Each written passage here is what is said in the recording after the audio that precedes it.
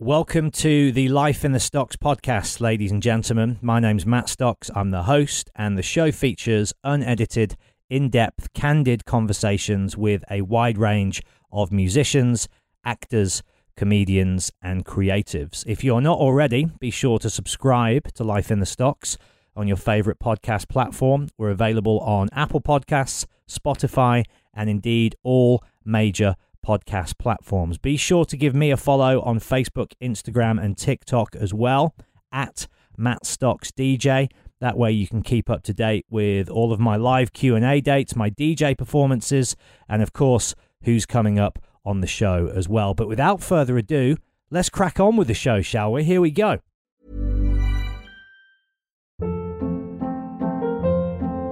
Hold up. What was that? Boring. No flavor. That was as bad as those leftovers you ate all week. Keke Palmer here, and it's time to say hello to something fresh and guilt-free. Hello Fresh. Jazz up dinner with pecan-crusted chicken or garlic butter shrimp scampi. Now that's music to my mouth. Hello Fresh. Let's get this dinner party started. Discover all the delicious possibilities at hellofresh.com.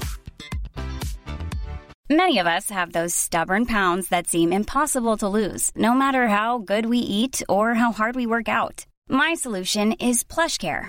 PlushCare is a leading telehealth provider with doctors who are there for you day and night to partner with you in your weight loss journey. They can prescribe FDA-approved weight loss medications like Wegovy and Zepbound for those who qualify. Plus, they accept most insurance plans. To get started, visit plushcare.com/weightloss. That's plushcare.com/weightloss.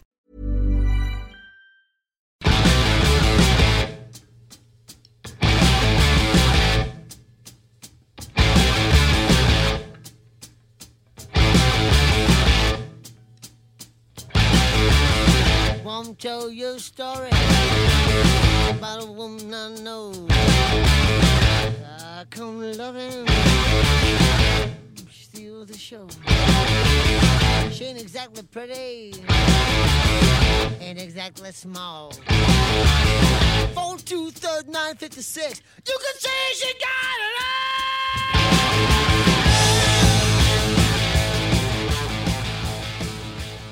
Check. Do you want to just give me a little level check? Hello. Check. My name is Rosie. Rosie Jones. Well, first of all, it's lovely to meet you. You too. This is so lovely. It's a cool setting, isn't it? We should give a shout out at the start to Gibson Guitar for allowing us to hang out. It's so cool. It's really cool, isn't it? I had no idea it was here. We'll have to see if we can get you a guitar to take home. Yeah. Just nothing to see here. No. What's on the back? Don't worry about it. No, pop it in my back. There you go, right. We could maybe get a ukulele in there. Yeah, done. See ya. Suckers. So you're going out for lunch tonight? Well, dinner tonight to celebrate your new podcast. This is lunch. After this. Yeah, I'm being treated by my own podcast. The producers were like, we should celebrate. We've had you doing all this work, and we haven't yet rewarded you with money or food. No, not yet. We've been in the podcast studio for 30 hours, so we need at least a hamburger. At least. And a side. Yeah, one side. So you've had on Ed Gamble. I heard that one. Yeah. Ed's been a guest on this show. What other guests can you tell us about coming up? Great Tease some. We got Ed Gamble, Nish Kumar, Tom Allen, Susie Rockfall. I spoke to Susie the other day for this podcast.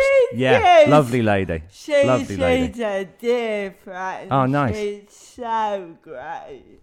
Yeah, her and Tom have just been in New York, right, for Pride. Oh my God, yeah, but did you know why they're there? I didn't know the secret reason, no. They got drunk and bidded on 2 flights Right.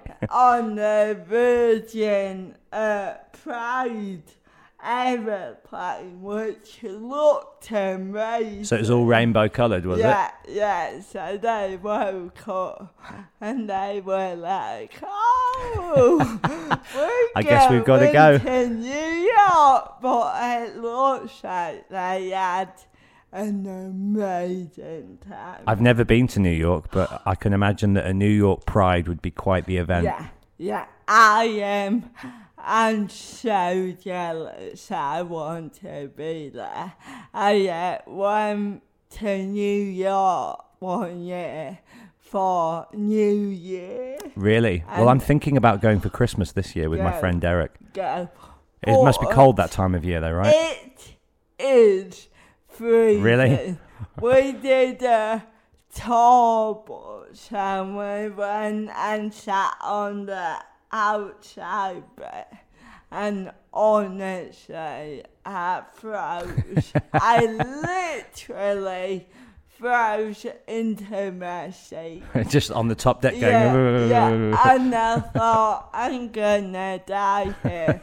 But This is how it happens. Yeah, but at least I've seen the Friends apartment block. Yes. Central Park as well. Yeah, I can die happy. So where did you grow up, Rosie?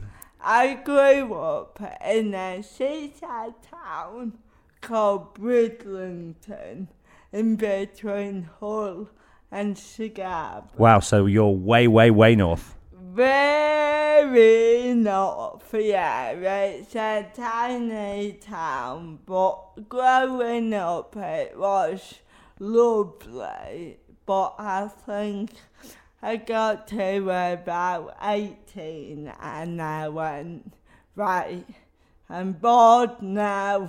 I don't want to be a fisherman or work in a chippy. So, And they're the two main career paths for a town like... Is it a similar kind of town to Grimsby? Yeah, Right. yeah, a lot like that. And it's lovely in winter. In summer, it gets hordes of people from West Yorkshire, from Leeds and Bradford, coming for the holidays. So between like June and September, Can't move. they just avoid the seaside. Too many out-of-towners. Yeah, too many. We call them wedgies. Right. Too many wedgies. And what did your mum and dad do? They were teachers. Both of them were teachers? Yeah, so my dad worked in Hull and my mum actually worked at the secondary school I went to. So did she teach you? Yeah. She did? She taught me French for 3 years. Did you get an easy ride because she was your mum, or did you get an even tougher ride? Tougher. Really? Tougher, because I was good at school. I was quite clever, but naturally I was a talker. Right. So you like to disrupt the class? Oh, yeah. Yeah? And I think because of my disability, a lot of teachers let me get away with it. But my Did you mum- realise that quite early on then? Yeah, oh, You could get a bit of a free pass. Yeah, I was absolutely milking. But my mum knew, and she wasn't having it. No, never. Did you have brothers and sisters growing up? Yeah, I got one younger brother, Oliver, who's 5 years younger. And are you two close? Yeah, I think I kind of bullied my mum and dad into having him because I would just spend all my time going, when am I getting a brother or a sister? And I think because I was older because I was nearly 5 when he was born. I really got it, so there wasn't that rivalry between us. I knew that my mum could be there for me and him. And you weren't worried about favouritism or anything like that? No, not at all. And actually, I loved looking after him. And when he was about 2 and 3, whenever he would wake up at like 4 a.m, you know, babies like running to their parents' bed. My brother would run straight to Big Sis. Straight to me because he knew I would be up with him playing games. I love it. Yeah. I've got a sister who is 7 years younger than me, so it's a similar kind of a thing. Yeah. And I think it's nice because, as you say, you're already old enough to understand the dynamic. Yeah. And there's none of that, as you say, rivalry or competitive sibling No. And fights. no, we just really got on, and like, I mean, looking back now, my mum and dad had such an easy rise. Like, it was a rule in our house that from my dad, he would come to me and my brother and go, now we need to do quiet time right.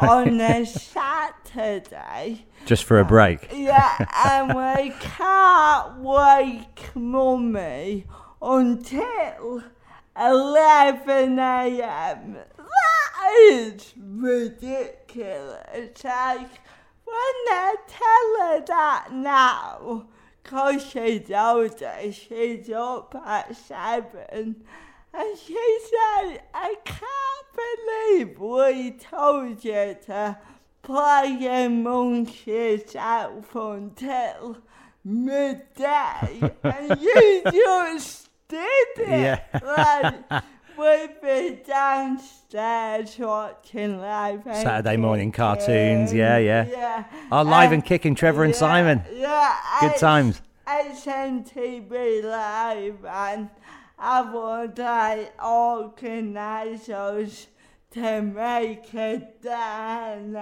in front of the TV, and we'd have snacks and play games. So actually, my brother had a third parent. Yeah. It sounds like it. It sounds like your dad had a pretty easy ride too.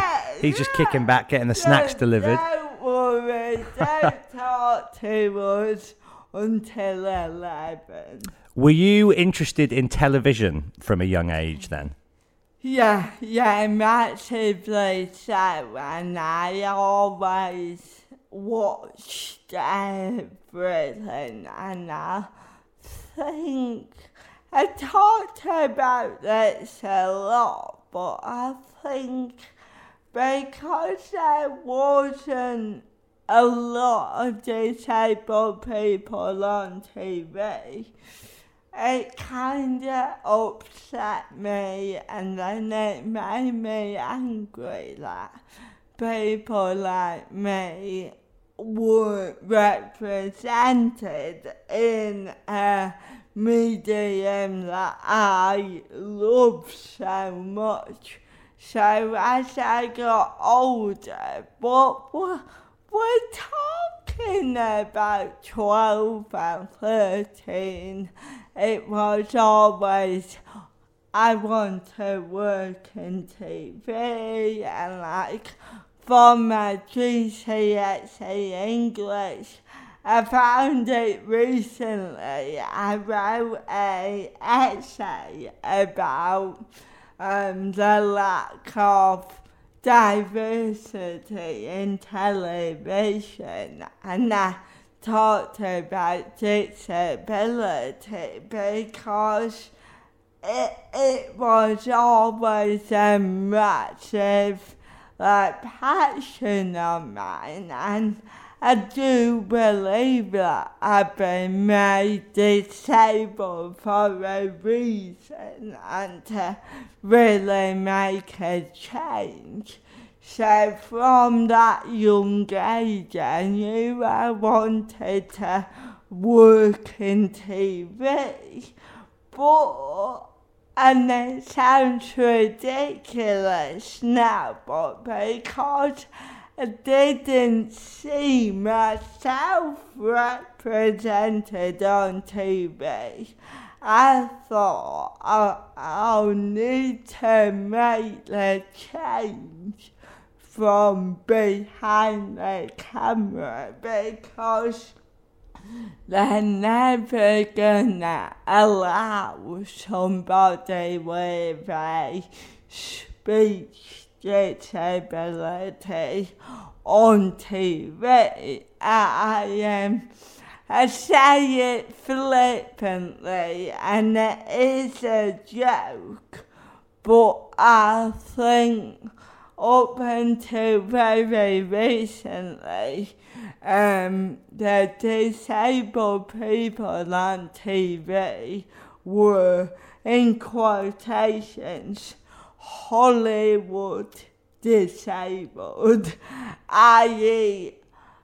they are technically disabled, but they sound able-bodied, they look able-bodied, and I feel like that is easier for someone who isn't comfortable with disability to take in and digest.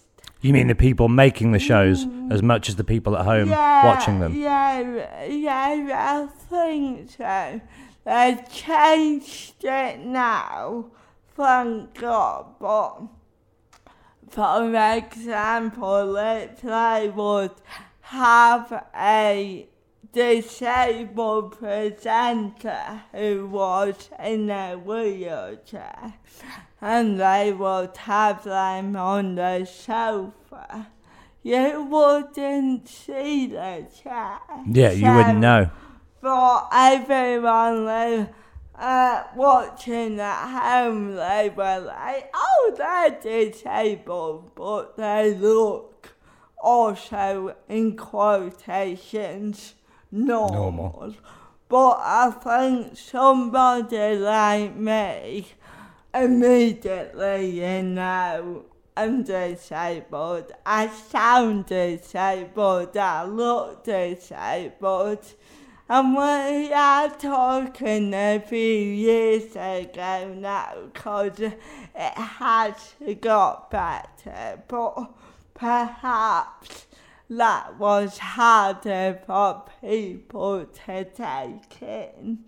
So yeah, when I started out, I thought I would do it slowly from behind the camera, but the idea that I would ever be not only on camera, but on the radio, like on podcasts, even now blows my mind.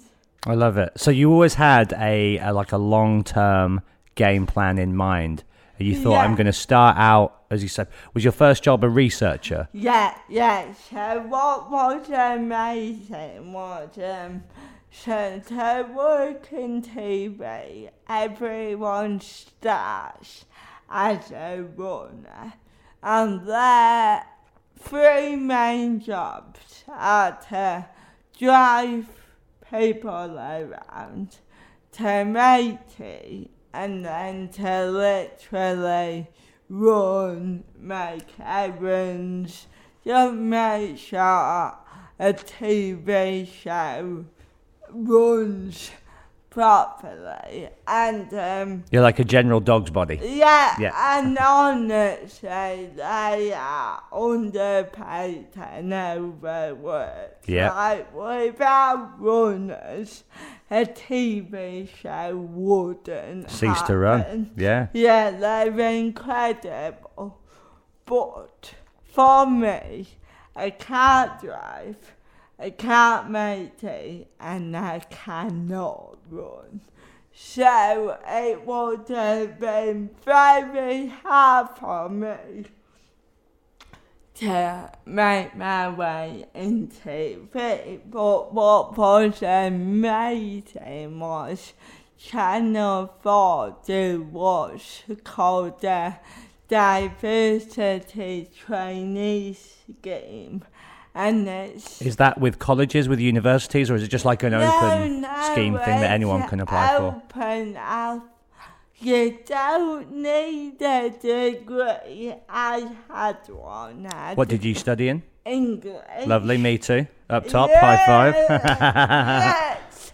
And again, when I was choosing, I deliberated studying media, but I wanted to keep it open, and I've always been a writer. That's always been my biggest passion. So I wanted a degree that would help me work in TV, but also help writing. Allow you other options.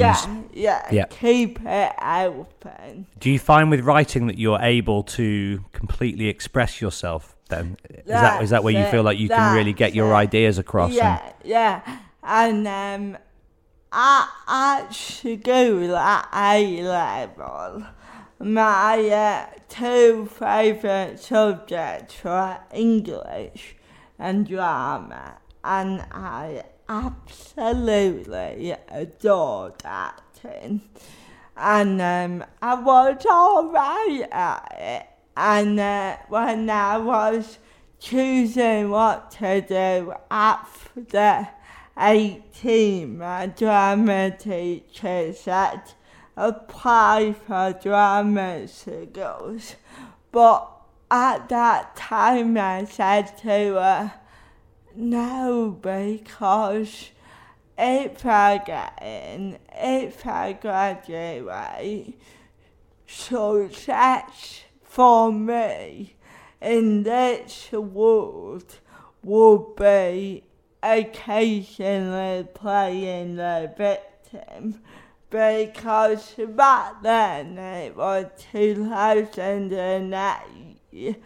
You didn't get disabled people In like leading roles. Yeah, leading roles in dramas and soaps, and I was aware that I just needed more tools to make a difference. So I decided to study English and writing so I could write my own story and write characters who are meaty and raw and flawed and three-dimensional, and they might just happen to be disabled.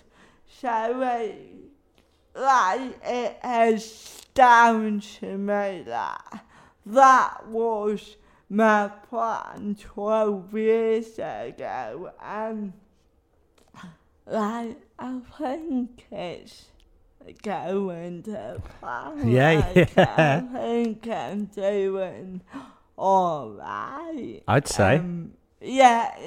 So then... So you get this scheme, so you enter the scheme with Channel 4.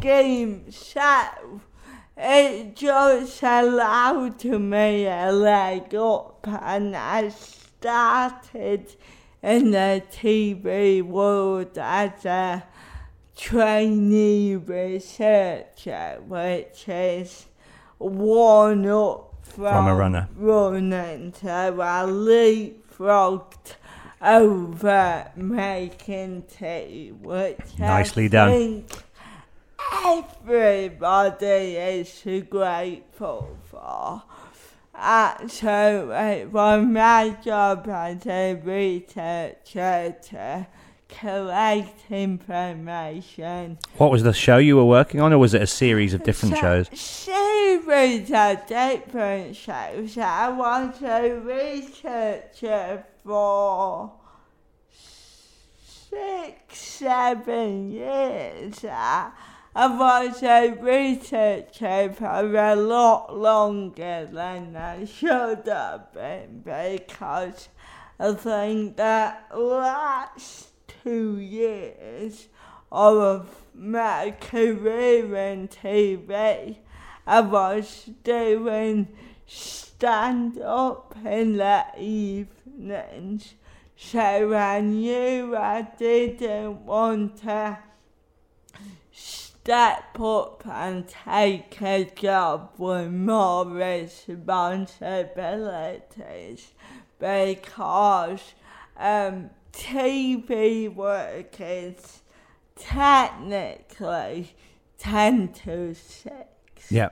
But it's not. Yeah, it's round the clock. 7 to midnight. Yeah. But If you want to make it as well, you have to work twice as hard as the other person. Otherwise, they'll get the job, right? That's it.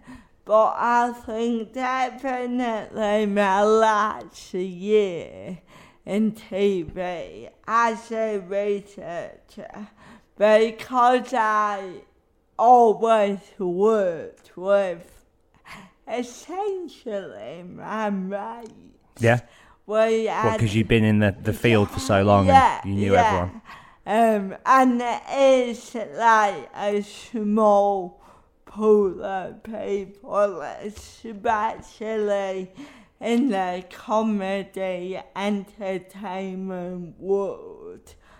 Everyone knows each other, and it just became like unsaid agreement that they would employ me and pay me as a researcher, knowing that they were getting an experienced researcher. And did you enjoy that role as well? Yeah. I really enjoyed it, and I loved working with my friends and on shows. But yeah, because I was experienced, it was like an unsaid agreement that I could leave at 6. Nice. On the dot. So then I would go and I'd gig wherever I gig 5 times a week or that. Where was the interest in comedy first realised, and when did it begin to start manifesting? Was it from a very young age, or was it? I think it's always been there.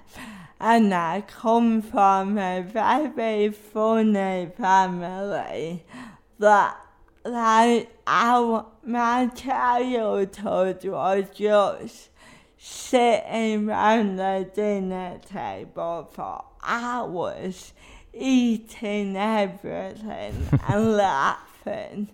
But actually, in my family, I'm not the funny one. Really? And that it was. So you just had it passed down? Yeah, that's it. It was always my mum and my brother taking the stage, as it were, and me and my dad laughing. You're more like the audience. Yeah. But then with my disability in the outside world, I found that people patronise me, or they assumed that I was intellectually disabled, and no one likes a smart aleck. So I knew I couldn't get over that by outsmarting them. But I formulated to crack a joke, and that works on many levels. It shows that I'm intellectually capable, but then also it breaks any tension that might form. And also it shows that I'm a nice, friendly person. So looking back now, I had jokes, as it were, in my back pocket forever. I mean, they're rubbish, obvious jokes, but things like, oh, I'm not disabled, I'm drunk. Or, well, it's alright, when I'm drunk I walk straight. It's when I'm sober I get the wobbles. But things like that on a one-to-one level just break the ice. So it's one of the last, I think, perhaps taboo subjects, isn't it? Completely. That a lot of people are still weirded out by uncertain of. And so I guess with someone like you, what you're doing is normalising it and stripping away the taboos. And I knew I could do that on a one-to-one basis. But then slowly I thought I want to do it on a stage, and if it takes me 2 minutes to change one person's view on me and disability in general, can I do that in the same amount of time to a group of 50 people? And it's so interesting that when I started out in comedy, in stand-up, every gig would be tough. Like I would wobble on stage, and before they liked me as a comedian, I had to win them over. It was kind of like I started on the back foot, because first they had to think, oh, she's okay, and then go, oh, she's funny. So it would always take me about 2 minutes to win them round. And when which, if you've only got a 5-minute slot, that's a big chunk of that time, isn't it? Yeah, but over time, and I think it's because I gig a lot and I've been on TV a bit, and like people now, on the whole, if they haven't seen me, they know a bit about me. So I found that recently, especially in London, I can go on stage and go, hello, here's a funny thing that happened in Poundland.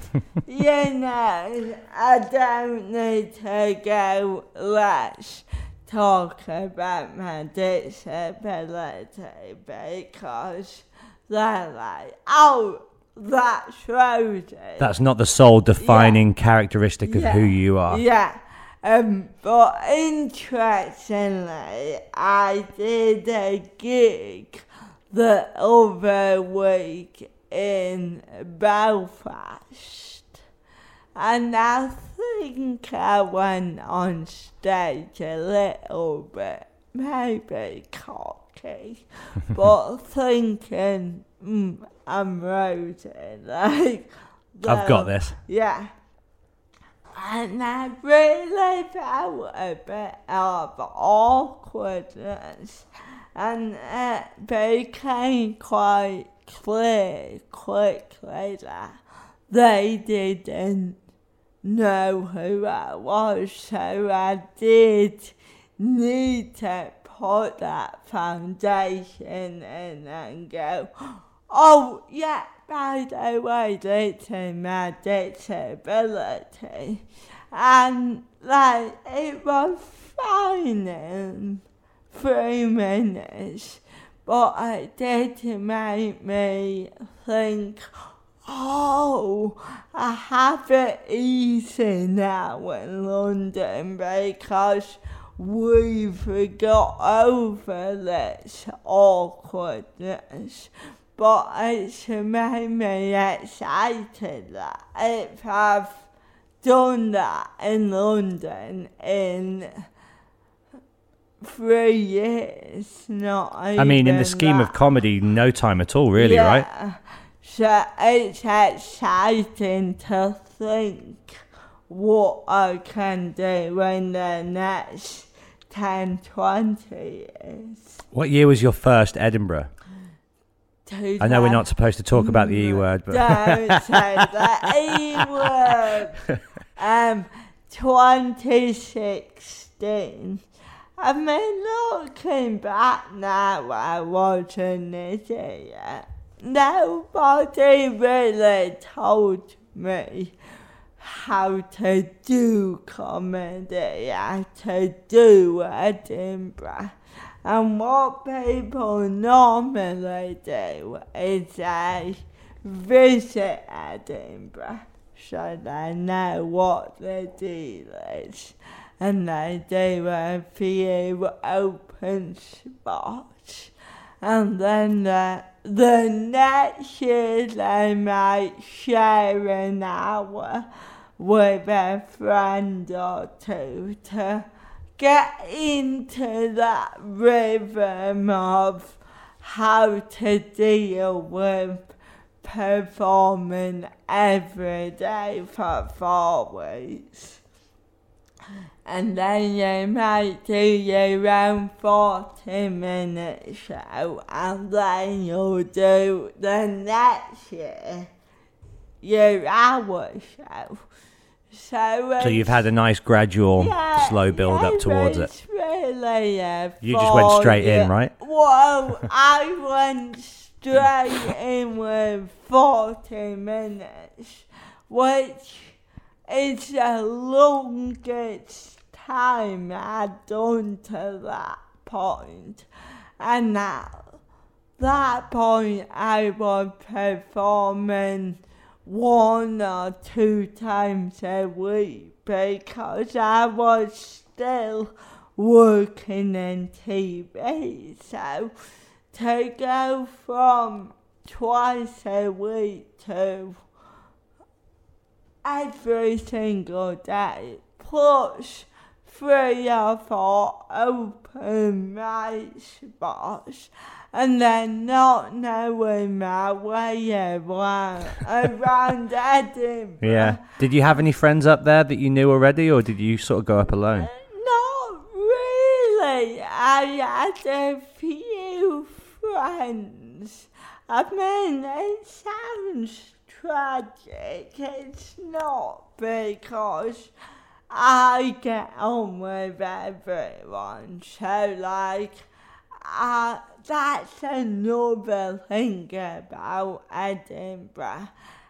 every data party. Right, is it? 'Cause Yeah. I was talking to Susie about this, but she was like, no, not me. But Oh, yeah. So, she's the well-behaved one, is she, at Edinburgh? Well, I'm living with Susie. Oh, nice. Nice. Nice. I think she'll be good for A good me. grounding influence, Yeah. But, so my first year going there, I was like a kid in a sweet shop, like, just the fact that I could stay out till 5 a.m. with cool people every single day made me go, yes, I'm having a bit of this. And my show was at 3 p.m, which meant that I would end my show with a double rum and coke. And then it would start. Yeah. So I'd start on the double spirits from 4. From 4, yeah.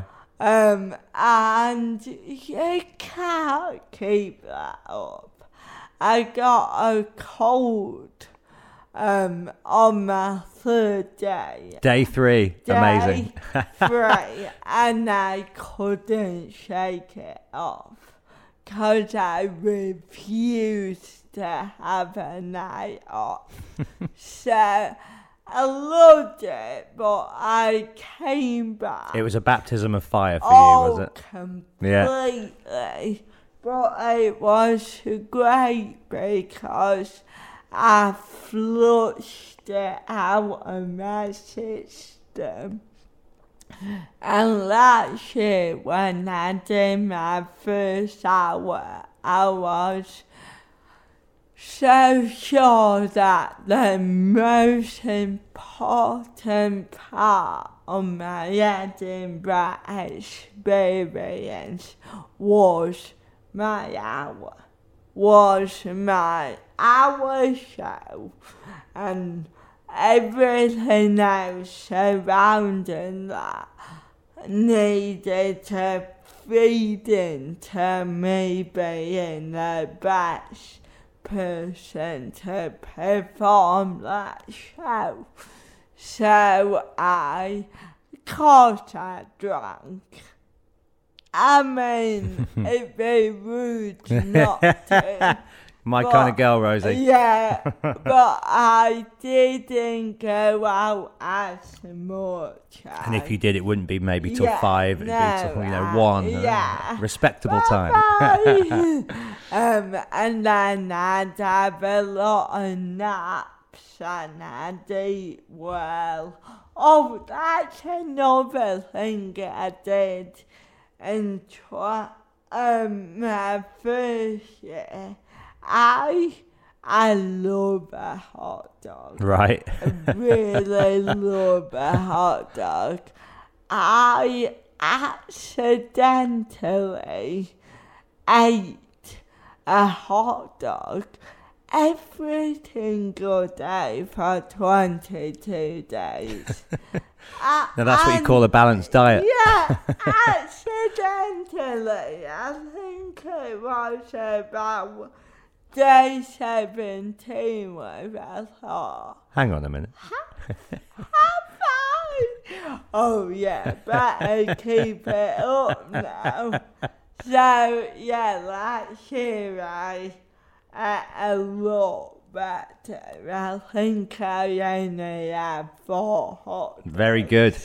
Great. Very good. And you're going back, so this year will be your 3rd time there, will it? Yeah, 3rd time, 2nd hour. And that's really exciting because I feel like there's a lot of pressure for your first hour because a lot of people are looking at you and this is really your first opportunity to go, this is me, this is who I am, this is what I want to say in my comedy. So there was a lot of pressure on me to come up with a good hour. Whereas this year I feel like I can delve into stuff a bit more. It doesn't need to be as much of an introduction. It kinda... You got a bit more freedom to experiment. Yeah, it's a bit like, oh, I'm Rosie, you get me, you get why I talk like this. Now can we move on? Yeah. Can we really get into something meatier? And really in this hour I kinda been a lot more personal, and I'm delving deeper into things. It's less of this is me and more this is a little story, this is a part of me. Perhaps the last year was this is what I am, and now you're saying this is who I am. That's it. That's it. Love it. And I think if last year was how I see the world, this year it's a lot about how the world sees me and how I take on their opinions and how it makes me who I am. Ever catch yourself eating the same flavorless dinner 3 days in a row? Dreaming of something better? Well, HelloFresh is your guilt-free dream come true, baby. It's me, Keke Palmer. Let's wake up those taste buds with hot, juicy pecan-crusted chicken or garlic butter shrimp scampi. Hello Fresh. Stop dreaming of all the delicious possibilities and dig in at HelloFresh.com. Let's get this dinner party started. I'm Sandra, and I'm just the professional your small business was looking for. But you didn't hire me because you didn't use LinkedIn Jobs. LinkedIn has professionals you can't find anywhere else, including those who aren't actively looking for a new job, but might be open to the perfect role, like me. In a given month, over 70% of LinkedIn users don't visit other leading job sites. So if you're not looking on LinkedIn, you'll miss out on great candidates like Sandra. Start hiring professionals like a professional. Post your free job on linkedin.com/achieve today. Hey there, it's Michelle Norris. I'm host of a podcast called Your Mama's Kitchen. When I travel, I'm usually looking for a way to find a taste of home when I'm not at home. And one of the things I love to do when I am at home is entertain. And Airbnb allows me to do that. When I was in California recently, I rented a house that had a great kitchen. And when we were sitting around the table, we're all thinking, we're in someone else's house. Someone could be in all of our homes as well. If you have a home, but you're not always at home, you have an Airbnb. Your home might be worth more than you think. Find out how much at airbnb.com/host. Having only met you for half an hour today, I can't imagine you ever being down or sad, but obviously we all feel these dark times. I mean, do you ever get beaten down or upset or angry or hurt with the way the world does see you, or do you try and keep a positive spin and live your life with spring in your step? Yeah, I am so positive. And also, at the moment when my career going so well, touch wood, she touched her head for the benefit of the listeners. Full of wood.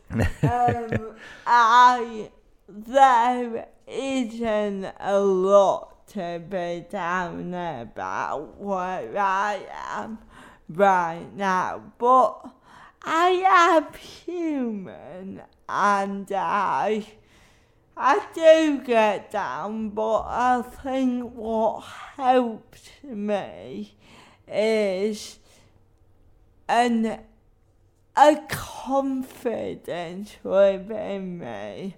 I know who I am. I like who I am, and I think I need that more than the average person, because I do, can I swear? Yeah. I do deal with a lot of shit on a daily basis. But because I've dealt with that all my life, it kinda just, it's a way of life now. So, for example, the other day, Saturday, I did a gig and it went alright, you know, it wasn't one of my standout performances, and it was on the South Bank. And it was a hot summer Saturday evening, and the South Bank on days like that. It's chaos. Oh, chaos! And it attracts all the dickheads. Yeah. And I'd had my hair cut, and I'd had it cut. And usually I walk around London wearing massive headphones.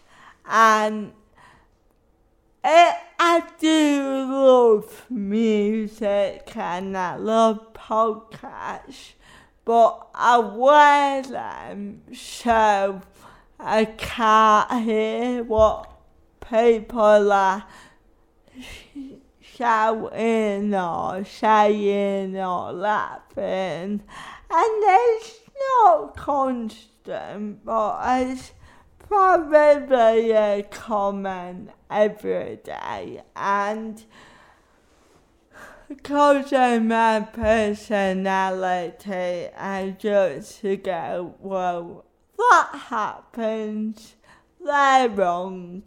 I'm confident with who I am, but I'd rather not hear it. Of course, I'll wear headphones and I'll be in my own little happy world. In the zone. Yeah. But because I had my hair cut, I didn't want to spoil them. Yeah. To spoil it.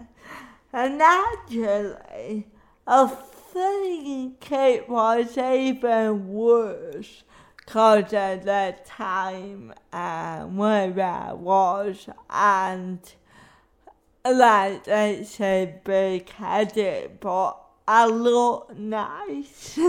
I look nicer than usual, so I think I was attracting people's attention or going, why does that lady with nice hair, why is she stumbling everywhere?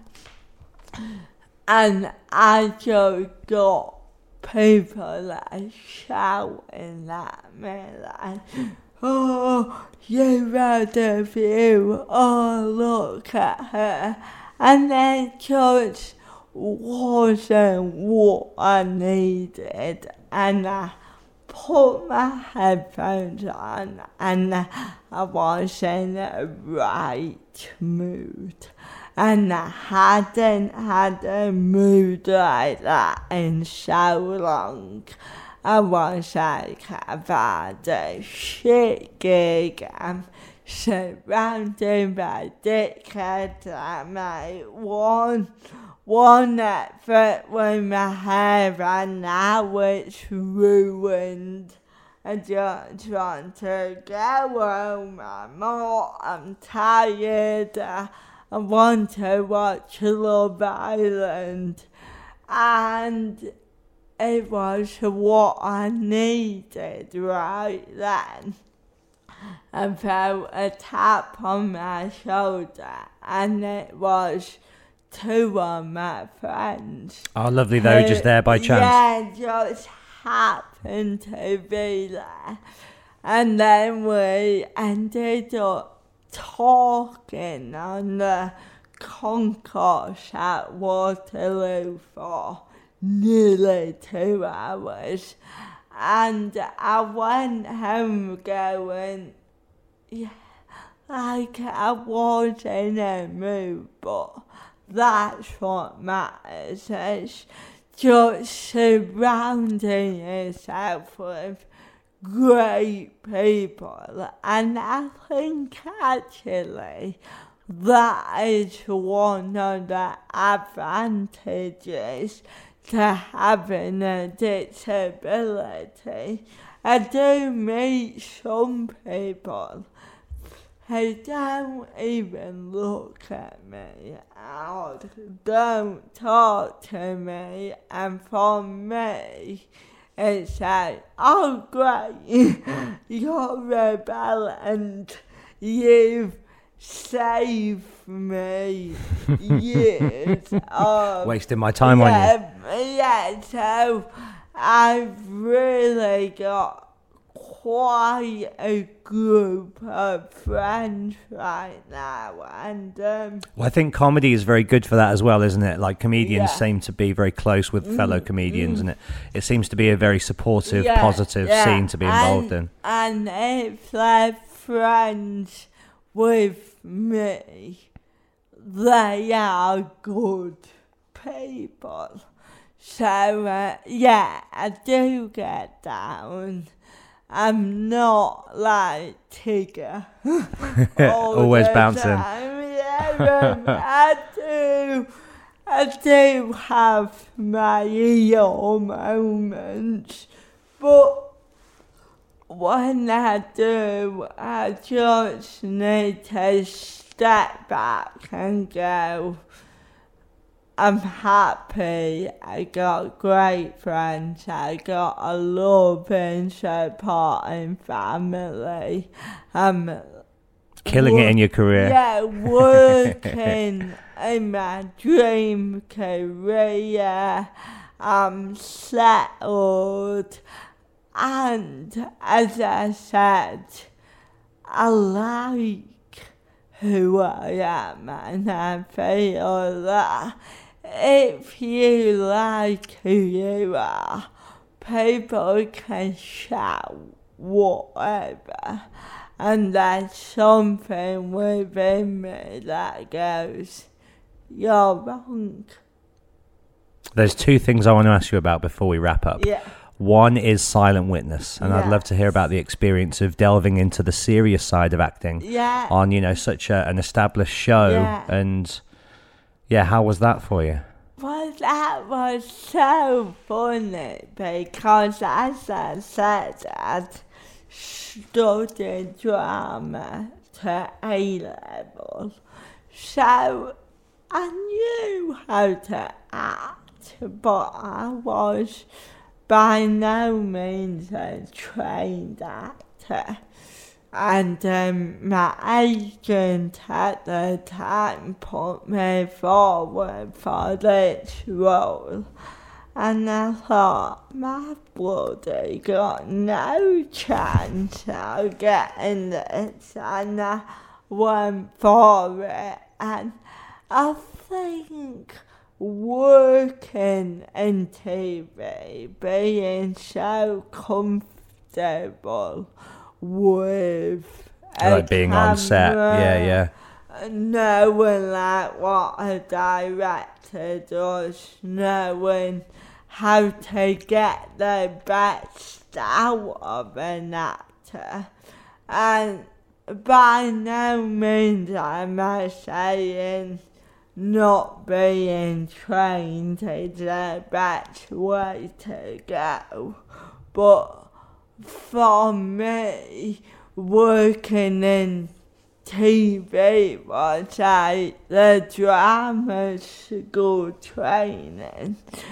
So I got the job and it was incredible, and I actually filmed it the month after my first Edinburgh. Oh, wow. So I've gone from drinking loads, not sleeping, performing comedy 4 times a day, and at the end of August, I was like, I do not want to make anybody laugh ever again. I'm done. So Silent Witness was perfectly timed, yeah. Because I had a really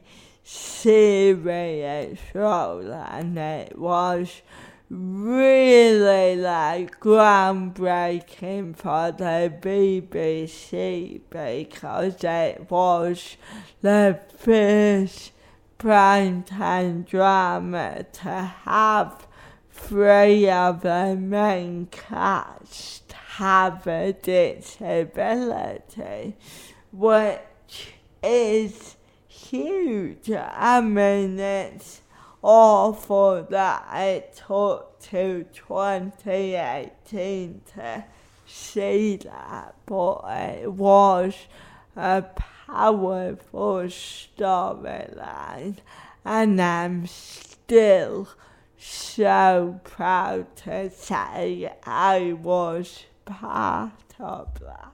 From being that young girl watching television and noticing that there's a void there to then... Yeah, that's it. Being in it. That's great. Void, yeah. So I love acting. It's still a big passion of mine, and I think in the future I would love to do more serious roles, but for now, comedy is taking most of my time, and I got no complaints about that. I love it. It's so lovely to meet you, Rosie. What a fun chat. You'll have to come on again sometime. I want to ask you finally, because I always like to pry into people's personal lives when I have them on. How's your love life? What's the story? Oh my God. How is my love life? Well, what I do, I get crushes on people. When I crush on someone, I crush hard. But I feel like if I was like any character in literature, I'm like Romeo. Okay. You know how... Hopeless romantic. How he's like Rosalind. She is amazing. And then he sees Juliet and he's amazing. Like, no, Juliet. Who was Rosalind? Like, Juliet's the one for me. I do that. And so you fall in love quickly, but then you don't stay in love. No. Right. I go to move on. And heartbreaker. It's always in my head. Like, I always have these like epic love affairs, and I tell my friends, and they're like, have you told her? And I'm like, oh, I just like it in my head, and I mean, it sounds like I'm making excuses, but with my career now, I literally have Too busy. no time to sleep or to eat, so the idea of finding and getting a girlfriend is not for me right now. Do you like being single? Are you happy and content on your own? Very happy. I love being on my own because my job is so sociable that I can go days without being on my own. So when I do get that opportunity to take a breather, have a bath, listen to some music, it makes me go, oh, I would much rather do that than to go on a first date with a Dating's the worst, right? Yeah. It's great, obviously, if you're into the person, but the idea for me of doing the dating apps and... No. And I think also it's a combination of like accepting my sexuality later on. How old were you when you came out? 25. 25. And how old were you when you realised? Oh, well, much younger, it or? sounds so strange, but I remember thinking, I want to kiss you. And I don't know why, because I'm a girl and you're a girl, and girls are meant to kiss the boys. And I was 4. So you knew really young. Yeah, but then I would pop it to the back of my head. And like growing up, I'd have thoughts where I'd be like, I don't know why I really like Rachel from Friends. I like her a lot. I'm thinking about it a lot. Oh, I just much like her as a friend. So then, and it sounds silly, it's something I use in my stand-up, but for years I honestly thought I can't be gay because I'm disabled, and that's... Why did you think that? You just didn't want to be two boxes of different and double up. Back to television and representation. You would have gay people, then you'd have disabled people. And also, all of this, now that I'm an out proud gay woman, all of this sounds ridiculous, but I honestly thought I can't come out because people won't accept me to be even more different. I felt like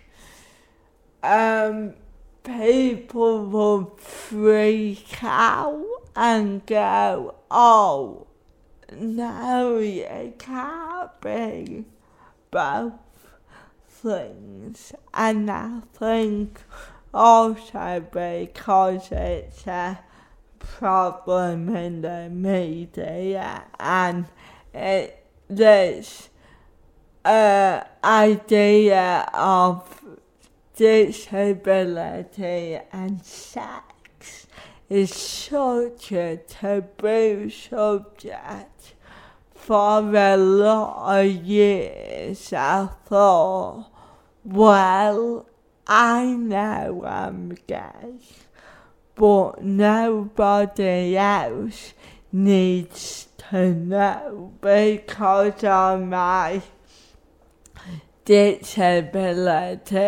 They don't need to know because I'll never meet someone like no one will ever find me attractive. So I felt like, and it sounds tragic, but actually for me it was just a matter of fact. It was like, okay, I'm gay, but no one needs to know. And the idea, and it is still correct to some extent, but the idea of dying, hopefully at a very old age, and going, did I have a great career?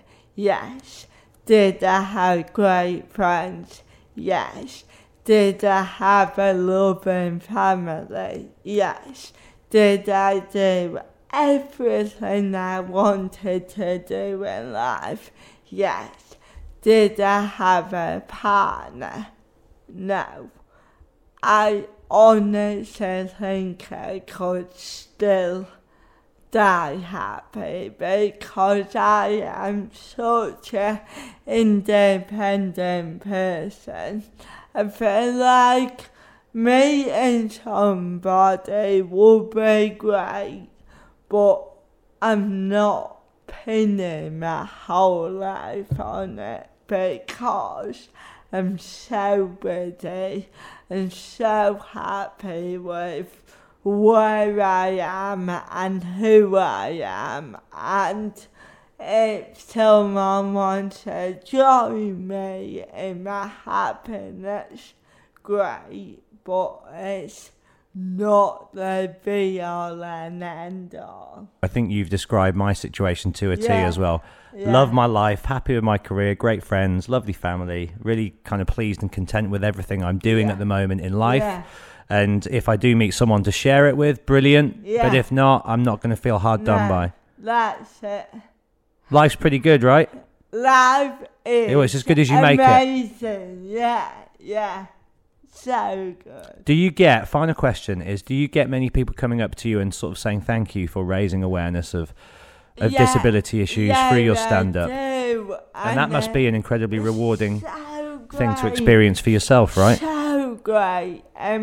I get a lot of messages online, and my favourite ones, I get them quite a lot, from parents of disabled people who say, like, we've had quite a tough day with realise that our child has its disability and we don't know how to cope later in life, and then put Facebook on or YouTube and a video of you popped up, and it made me realise that it doesn't necessarily mean that I'll have a bad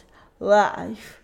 It might have a tougher life, but seeing you talk so openly and be so positive has given me hope, and it messages like that mean that when I do have shit gigs at the South Bank. Damn you, South Bank. You won't be getting booked there again anytime soon. Please book me. I love you. when I do get shouted in the street, when I do get called names, I just think about messages like that, and to give a parent of a child with a disability a little glimpse of hope, and just a good chuckle makes me go, oh yeah, that's why I do it. Rosie, I think you're a wonderful woman. Thank you. And you're also hilarious. Well, I know we've been quite serious in our talk today, but I am a big fan of your work, and thanks so much for coming on the show and sharing your story. Oh, I've loved it. Me too. And good luck with this Edinburgh preparation. Thank I'm sure you're going to ace it. It'll be alright. It'll be all right on the night, every night. Yeah. Thanks for a great talk. Fab. Planning for your next trip? Elevate your travel style with Quince. Quince has all the jet-setting essentials you'll want for your next getaway, like European linen, premium luggage options, buttery soft Italian leather bags, and so much more. And is all priced at 50 to 80% less than similar brands. Plus, Quince only works with factories that use safe and ethical manufacturing practices. Pack your bags with high-quality essentials you'll be wearing for vacations to come with Quince. Go to quince.com/pack for free shipping and 365-day returns. Hold up. What was that? Boring. No flavor. That was as bad as those leftovers you ate all week. Keke Palmer here, and it's time to say hello to something fresh and guilt-free. HelloFresh. Jazz up dinner with pecan-crusted chicken or garlic butter shrimp scampi. Now that's music to my mouth. HelloFresh. Let's get this dinner party started. Discover all the delicious possibilities at HelloFresh.com.